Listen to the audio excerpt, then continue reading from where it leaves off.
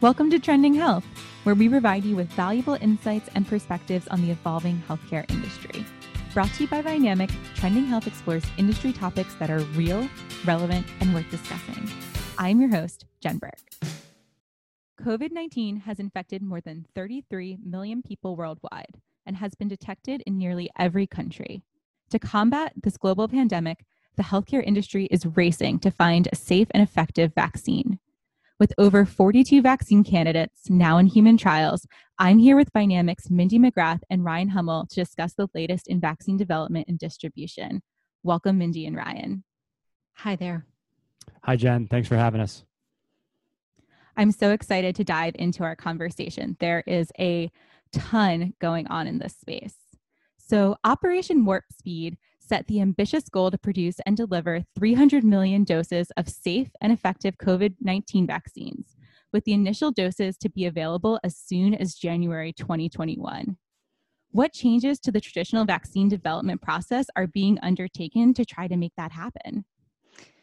You know, Jen, I think it's really remarkable the efforts that have been undertaken to try to speed up the development of a vaccine. When you think about traditional vaccine cycles of development, the collaborative effort as well, I think, has really shown through over the course of the last 6 months, as different life sciences companies have tried to match strengths with other partners in order to accelerate the development process. From a regulatory standpoint, I think what's been interesting to see is, like, in this effort to try to deliver 300 million safe and effective doses, the FDA is setting the trial protocols, which is unusual. I mean, that's just not the way that typical protocols are developed. And I think trying to do things simultaneously. So when you think about traditional ways of developing vaccines, there's a linear type of process to it. And some of this risk today is now falling on life sciences companies who, while they are in phase 3 trials, are actually starting the manufacturing process with the expectation that there will be FDA approval. So I think that's what's changed, is that there is more of a stacking of some of the different phases of the vaccine development process. And that is what is being undertaken to try to accelerate the ability to get a vaccine to the market in a much quicker time period. And I said it was remarkable, and I think it's remarkable for a reason. When you think about the last vaccine that was developed for mumps, it still took 5 years to develop it. We are talking anywhere between 12 and 18 months for development of a vaccine, and that is incredibly quick. Mindy, that's a really good point. And I think when you think about the term Operation Warp Speed, it really is living up to its name. Specifically, I want to mention that the development and all of the news that happens is really in the public's eye.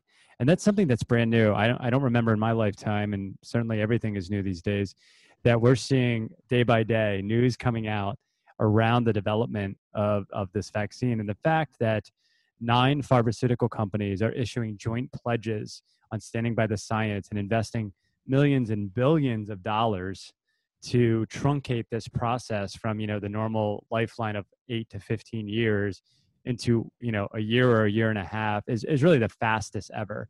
And you mentioned kind of, where is this a precedent? I think we've heard that mumps was probably the fastest ever at 5 years, but the collaboration, the coordination amongst these life science companies, along with it being under great public scrutiny in the news every single day, is what really makes this new.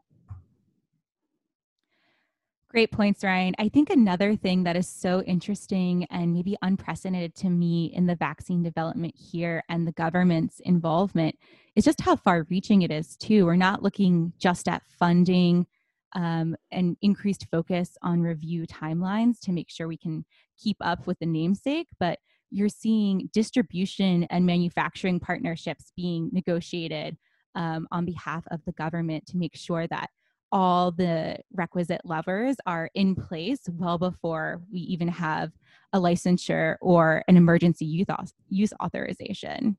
Jen, I think that's the other interesting aspect of it, and I think that speaks to some of the stacking that I talked about in terms of the process and the approach, but just how much of a hybrid collaboration. There needs to be not only in the commercial circuits, but also with the regulatory bodies to enable this type of speed.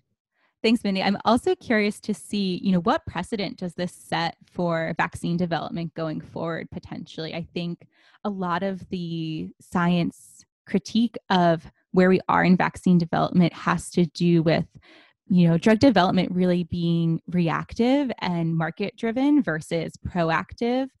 And I'm curious to see if this type of development pathway, if successful, could change the game when it comes to vaccine development worldwide. Well, I think it's going to be interesting to see which candidates actually receive approval, because there are some new platforms also being used, specifically when I think about Moderna and some of the other newer companies coming into the mix. And so the question becomes that if those platforms are successful, do they reframe the way that vaccine development actually occurs? And I think we have to wait and see just how successful they are in this vaccine effort.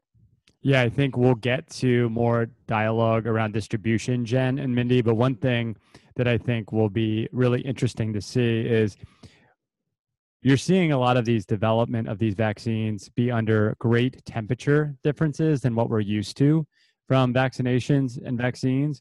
And quite frankly, it'll be interesting to see how we react and how future vaccinations and medications have the same issue, and how the recipients of these life science medicines change the way they do business. Meaning, I don't know if a lot of health systems, hospitals, retail pharmacies are actually ready from an infrastructure perspective for, minus 70 degrees storage facilities. But hopefully when they are ready, it will not be for just one product, that these types of storage and distribution methodologies will be for other medications in the future. Thanks, Ryan. I think distribution is definitely something that is on everyone's mind as we get further and further along the development pathway from a clinical perspective.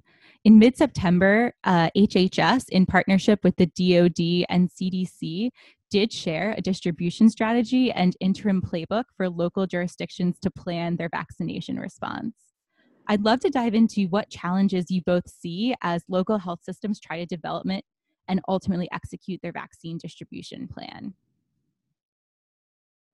Well, yeah, I think I mentioned earlier, I kind of put this dialogue earlier than we had planned, but it's really important. This phase structure that was put forth in the playbook that you mentioned is a really helpful guidebook for health systems and hospitals, kind of theoretically, and this idea of centralized distribution that will be executed in phases by the federal government and the jurisdictions within the CDC that works in within. And then those pilot jurisdictions, which is part of that playbook, that covers the contiguous US, California, Pennsylvania, North Dakota, I think Minnesota and Florida are also there. We'll kind of utilize this basic plan, and those will be kind of the hubs of sort. But that phase structure, and I think there's 3 main phases, really kind of tell a great story of how this vaccine may be stockpiled and inventoried and shipped out really effectively and efficiency. The problem, as I mentioned earlier, or the opportunity perhaps, is the fact that the expected cold chain storage and handling requirements are very unique, right? We're used to vaccinations being either ambient temperature or refrigerated, or even some, frozen slushy, as they call it, vaccinations. But some of the immunizations in development now in the late stages of testing must be stored at temperatures. And I mentioned 70 degrees Fahrenheit. I was wrong. It's actually potentially as cold as minus 80 degrees Celsius, which is over 100 degrees minus in Fahrenheit. And it's almost like similar to transporting ice cream or steaks or frozen kind of cattle to supermarkets. And hospitals and pharmacies and local physician offices, they're going to need to be able to house these, and they don't have these specialized freezers. So I know there's a mad dash by logistics and public health and drug industry officials to get them there, but I see that as a real big opportunity and need for folks to get ready, to have a plan for, and just have this dialogue now so that they're ready to receive them thoughtfully. I think that's a really good point, Ryan, because when I think about the plan that was laid out, while yes, definitely some opportunity, just The complexity of the supply chain that we are dealing with is probably unlike anything we see in other areas of drug distribution. I think the other thing that's going to be a bit of a coordination challenge is the fact that we are talking about that many of these vaccines that are going to need second doses within like a 21 to 28 day time period. And so that means being able to track and trace exactly which clinics, facilities, health systems are procuring which vaccines to ensure that patients are getting the same vaccine. So in some cases, you need the second vaccine. It needs to be exactly the same producer as the first one. So I think the storage and handling piece of this is almost like can't be underscored how important it is going to be to the successful execution of getting these vaccines into the public market. And I just want to add too, I think the solution to efficient supply chain is to get the right product at the right time to the right patient. And that right patient is something that is very concerning to me as well. We know in society that we many times have really great initiatives and thoughts around getting this product to those folks that need it the most, those folks with comorbidities, those folks that actually have the bigger need to receive this vaccination. The actual follow through and the action of getting it to those places is much more difficult than, say, a large health system. So I think of rural hospitals, I think of inner cities and locations that really are going to struggle to get this product. So, getting it out there on the table, talking about it out loud now is really the key to getting the answers to these right questions under the supply chain credos handled. Yeah, I think it's definitely going to take a village, Ryan. This isn't something that, although there is a central single distributor, that can be tackled alone. And I know I've seen some statistics about the HHS already starting to work their networks to expand beyond traditional CDC channels with, almost 30 private sector organizations in talks about potential partnerships and distribution, consultations with over 150 organizations that are focused on addressing health disparities and engaging with, faith groups, community groups, really just trying to make sure that they are blanketing the approach here in terms of communication and delivery to be outside of what we've maybe seen before in traditional vaccine delivery channels. I completely agree. And just one more thing to add, Mindy brought up the point that there is a good chance that this is going to take 2 vaccines to be effective.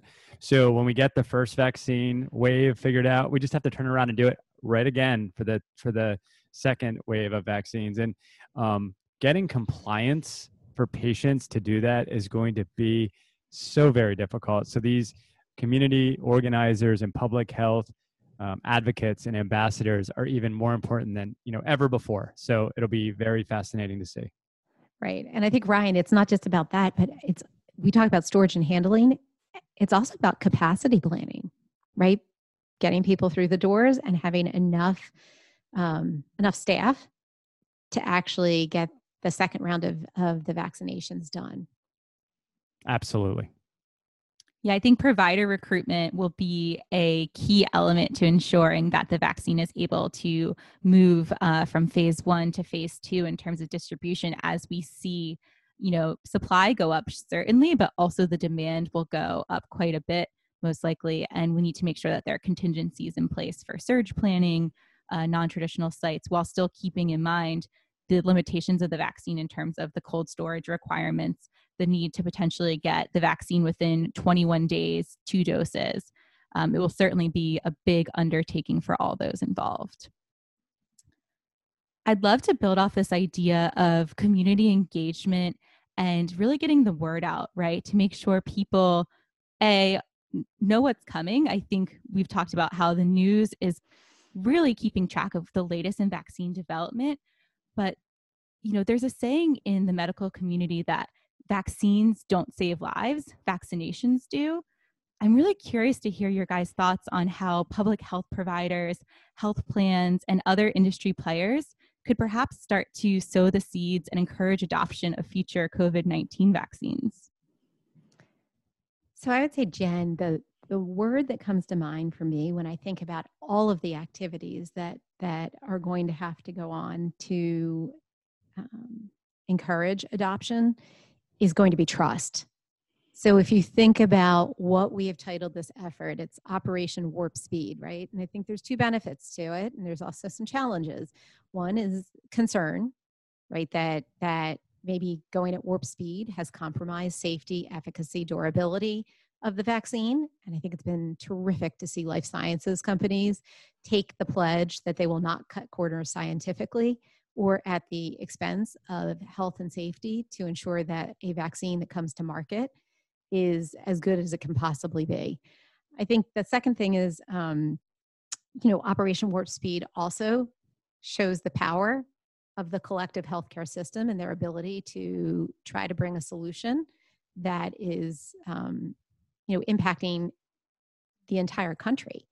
And so I think that underscoring all of that is going to be, how much do people trust that the product that's coming to market is actually safe and that no corners were cut? And how much do they trust health plans and their providers to discern whether somebody is an appropriate candidate for receiving those vaccines? On the second part of that, I think, is when you think about the efforts that HHS will likely have to undertake with partners to get the word out. That is going to be something that's going to be critically important too, is like, how quickly can you get the word out? How do you direct people to where they need to be to actually access a vaccine? Because not every physician's office or clinic may have them. There might be opportunities where pharmacies that are, have bricks and mortar are able to actually dispense the vaccine. And I think HHS has to have a collective effort to drive awareness and publicize where folks can actually find these vaccines. And they have to do not only themselves, but I think working with some of those partners we talked about. So like if you think about the CDC every year, right, basically helps drive awareness of flu vaccine and other vaccines that might come to the market. But HHS also has communication channels with private sector, with other public health sectors, with social services sectors. So utilizing, I think, all of those levers in order to drive awareness and also call to action and getting, everybody to actually take the next step to not only take the initial vaccine, but get their booster shot is going to be critical. Yeah, Mindy, I think one of the things I want to hop on is that idea of communication. I think, part of our role at Vynamic many times with our clients is helping remind them that a communication strategy is the key, right? And I think that when you think about these multi-agency approaches and all of the elements that go into it, a very sturdy, consistent communication is key. And to actually answer your question, Jen, around the idea of ultimately executing this complex, first of its kind distribution plan, Paul Offit, who is the director of Vaccine Education Center and an attending physician of infectious diseases in our backyard at Children's Hospital of Philadelphia, said it will take two things to bring this virus under control. And one of them is just the vaccine. The other one is hygienic measures, and you can't have one without the other.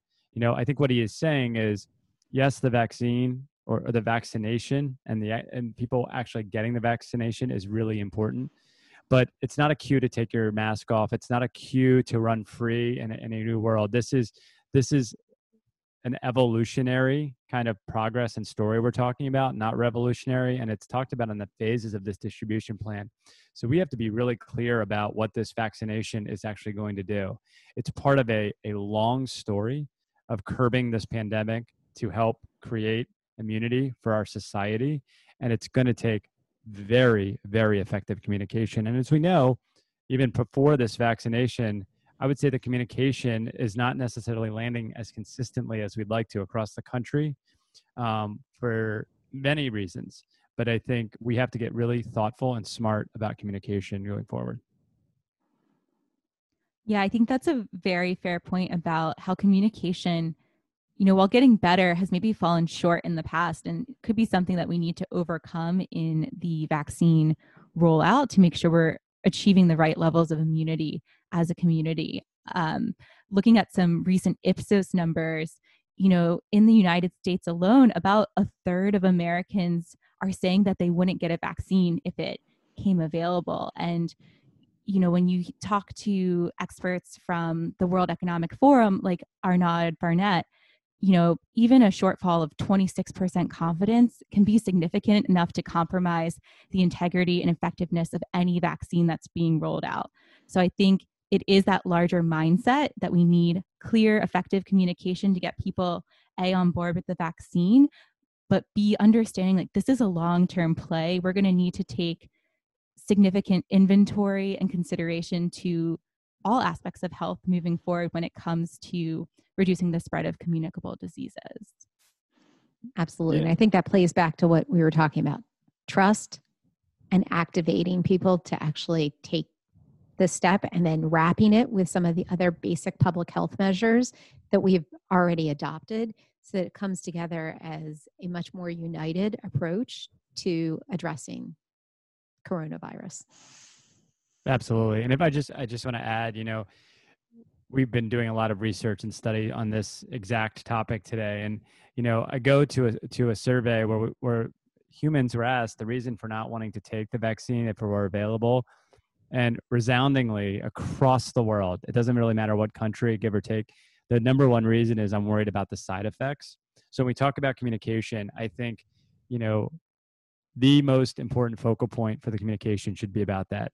We know, or we've read that there could be potential minor side effects with taking the vaccination. And we just have to be very careful and clear about that to mitigate that fear and be upfront and honest. And I think that stat alone that kind of covers every country is concerning to me, but the fact that we have that data and understand it means we can react accordingly. Mm-hmm. And Ryan, I think it goes back to just, generally speaking, when we're talking about whether it's vaccines or other types of pharmaceutical agents, I mean, when regulatory bodies are evaluating whether to approve a product or not, there is always a risk-reward type of decision-making that goes into it. Like, what is the risk, and does the risk offset what the reward could be?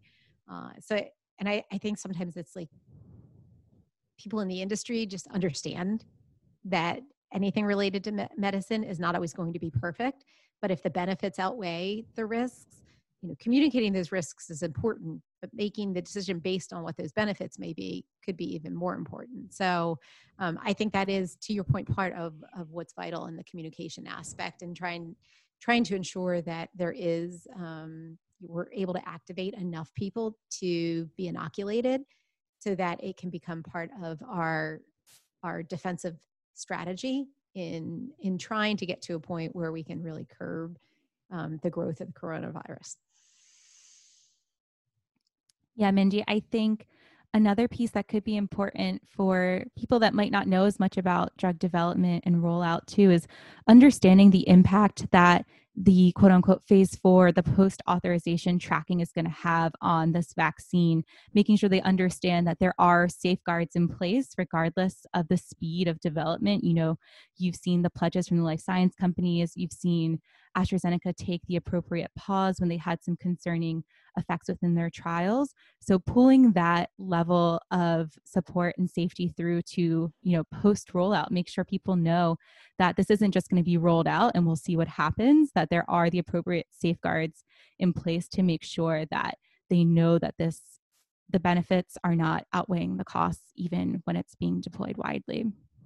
Well, Mindy and Ryan, thank you both. This has been an absolutely fascinating conversation around, some of the future challenges and opportunities we see with the exciting progress that's being made in vaccine development. So I look forward to talking with you both on what could be happening in the future. Thank you for tuning in to this episode of Trending Health.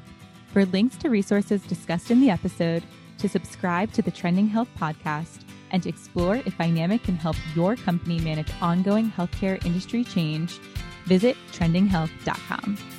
Tune into the next episode where we look forward to providing you with more insights on the healthcare industry.